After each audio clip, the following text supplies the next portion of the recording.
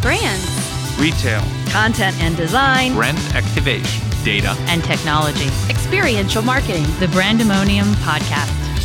Hi, this is Dan from Gwynne Sound coming to you from Brandemonium in Cincinnati, Ohio. Today I've got Chris Reintz with us. Chris is an attendee here at Brandemonium. Chris, are you speaking as well this week? No, I'm not speaking this week. Wonderful. Pressure's off. You're relaxed. Yes, I feel good. Having a good time, drinking a lot of waters, staying hydrated. A lot of coffee. A lot of coffee. Fantastic. Tell us a little bit about, so who do you work for? Where are you from? And what are you here for at Brandemonium to do? Sure, thank you. I'm Christopher Reintz, and I am the EVP of Client Services for Gray Midwest here in Cincinnati. And I moved here about 3 years ago from New York City, where I worked for, 24 years or so in the industry there, and decided to come home to the Midwest. And thankfully, I'm working at this great company and got the chance to come here today to Brandemonium. Fantastic. Well, thanks for being here. What's kind of struck you so far today? Obviously, you attended a few sessions. Anything kind of jump out at you that gave you kind of a aha? So I would say, first of all, this city has been an amazing city for marketers for a really long time. It always astounds me that it's not known as an ad town. And I think certainly you're starting to see there is an energy around what is happening here in Cincinnati, and we're starting to reclaim as a community that Cincinnati is a place for great advertising agencies and a significant talent base here that I think is doing extraordinary stuff, no matter what city you live in. Appreciate that. That's outstanding. So that's striking me as being the first thing is there's an amazing community. Second of all, the talent that's speaking is really just quite remarkable. A lot of the talks have focused on e-commerce, which is certainly the hot point in the industry right now. And that's really refreshing to be able to be a part of those conversations since e-commerce is evolving so rapidly that we're getting that real-time experience. Also, I just attended a session on technology and creativity and how those things can merge. And that was a fascinating discussion. So I loved that. Wonderful. Tell me a little bit about the transition. So from New York City to Cincinnati. Give me the best and the worst. The best is when I came here to meet, I met extraordinary people. And so from that perspective, it was very easy for me to come here. I'd been quite spoiled by talent that I'd been privileged enough to work with and brands that I'd been privileged enough to work here, to not have to sacrifice that by leaving New York City. Was so refreshing, and I love that. And it just proves that we can do great work wherever we are. And the perspective on where talent needs to go in order to thrive is changing. So that was extremely refreshing to me. I think the worst part, quite honestly, was probably a little bit of my, and I hate to say it, but snooty attitude about getting off of the island and coming here. And I think I wondered how people would relate to me and how I would be perceived, and could I be successful here? And quite honestly, I found a wonderful community, and it was very welcoming. So what was probably the worst was actually myself, and I'm utterly surprised and delighted and grateful that I was wrong. That's fantastically insightful and honest, and really appreciate that.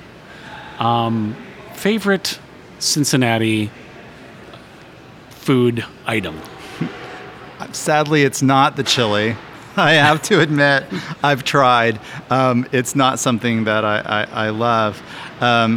I have a lot of heart for Fusion, which is a restaurant which is right across the street.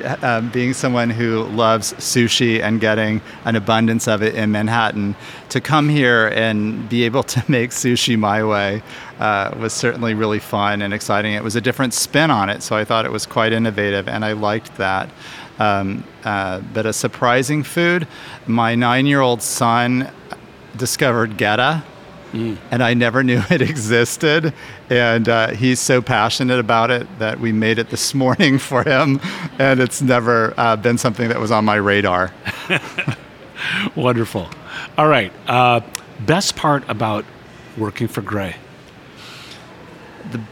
Before becoming Gray, we were an agency called Possible, and we're known for the combination of data and creativity.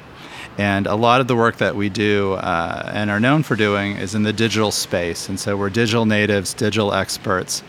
By partnering with Gray and becoming Gray Midwest, we get access to some of the talent that they have and doing the above-the-line creative that they've done so beautifully, so well. They're known as having some of the greatest commercials in the history of advertising, and that certainly is something that our agency hasn't had a lot of experience with.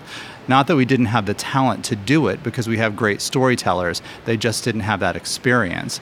Well, now we're getting work through Gray here in Cincinnati, and we're writing and producing much more above the line than ever before.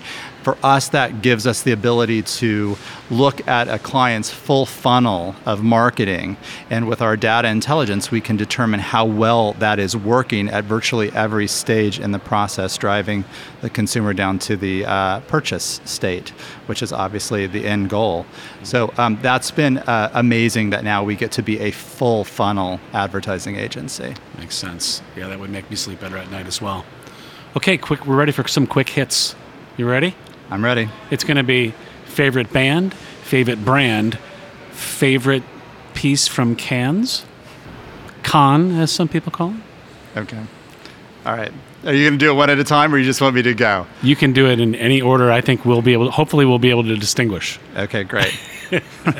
Okay, favorite band, it's got to be Fleetwood Mac. And Lindsey Buckingham's no longer in the band, and that hurts my heart. But I'm going to get through it. I'm still going to support the brand that I love. He went his own way. He went his own way, so to speak. But as long as Stevie's still in it, I'm in. Boom. So Fleetwood Mac, favorite brand, it's got to be Febreze. We do a significant amount of work with Febreze. I remember when Febreze launched, and I thought that's just a super smart product. And to be working on it all these years later, I just love it and respect it. And we get to do some amazing creative work on Febreze. So I love that brand. And then the last question, sorry.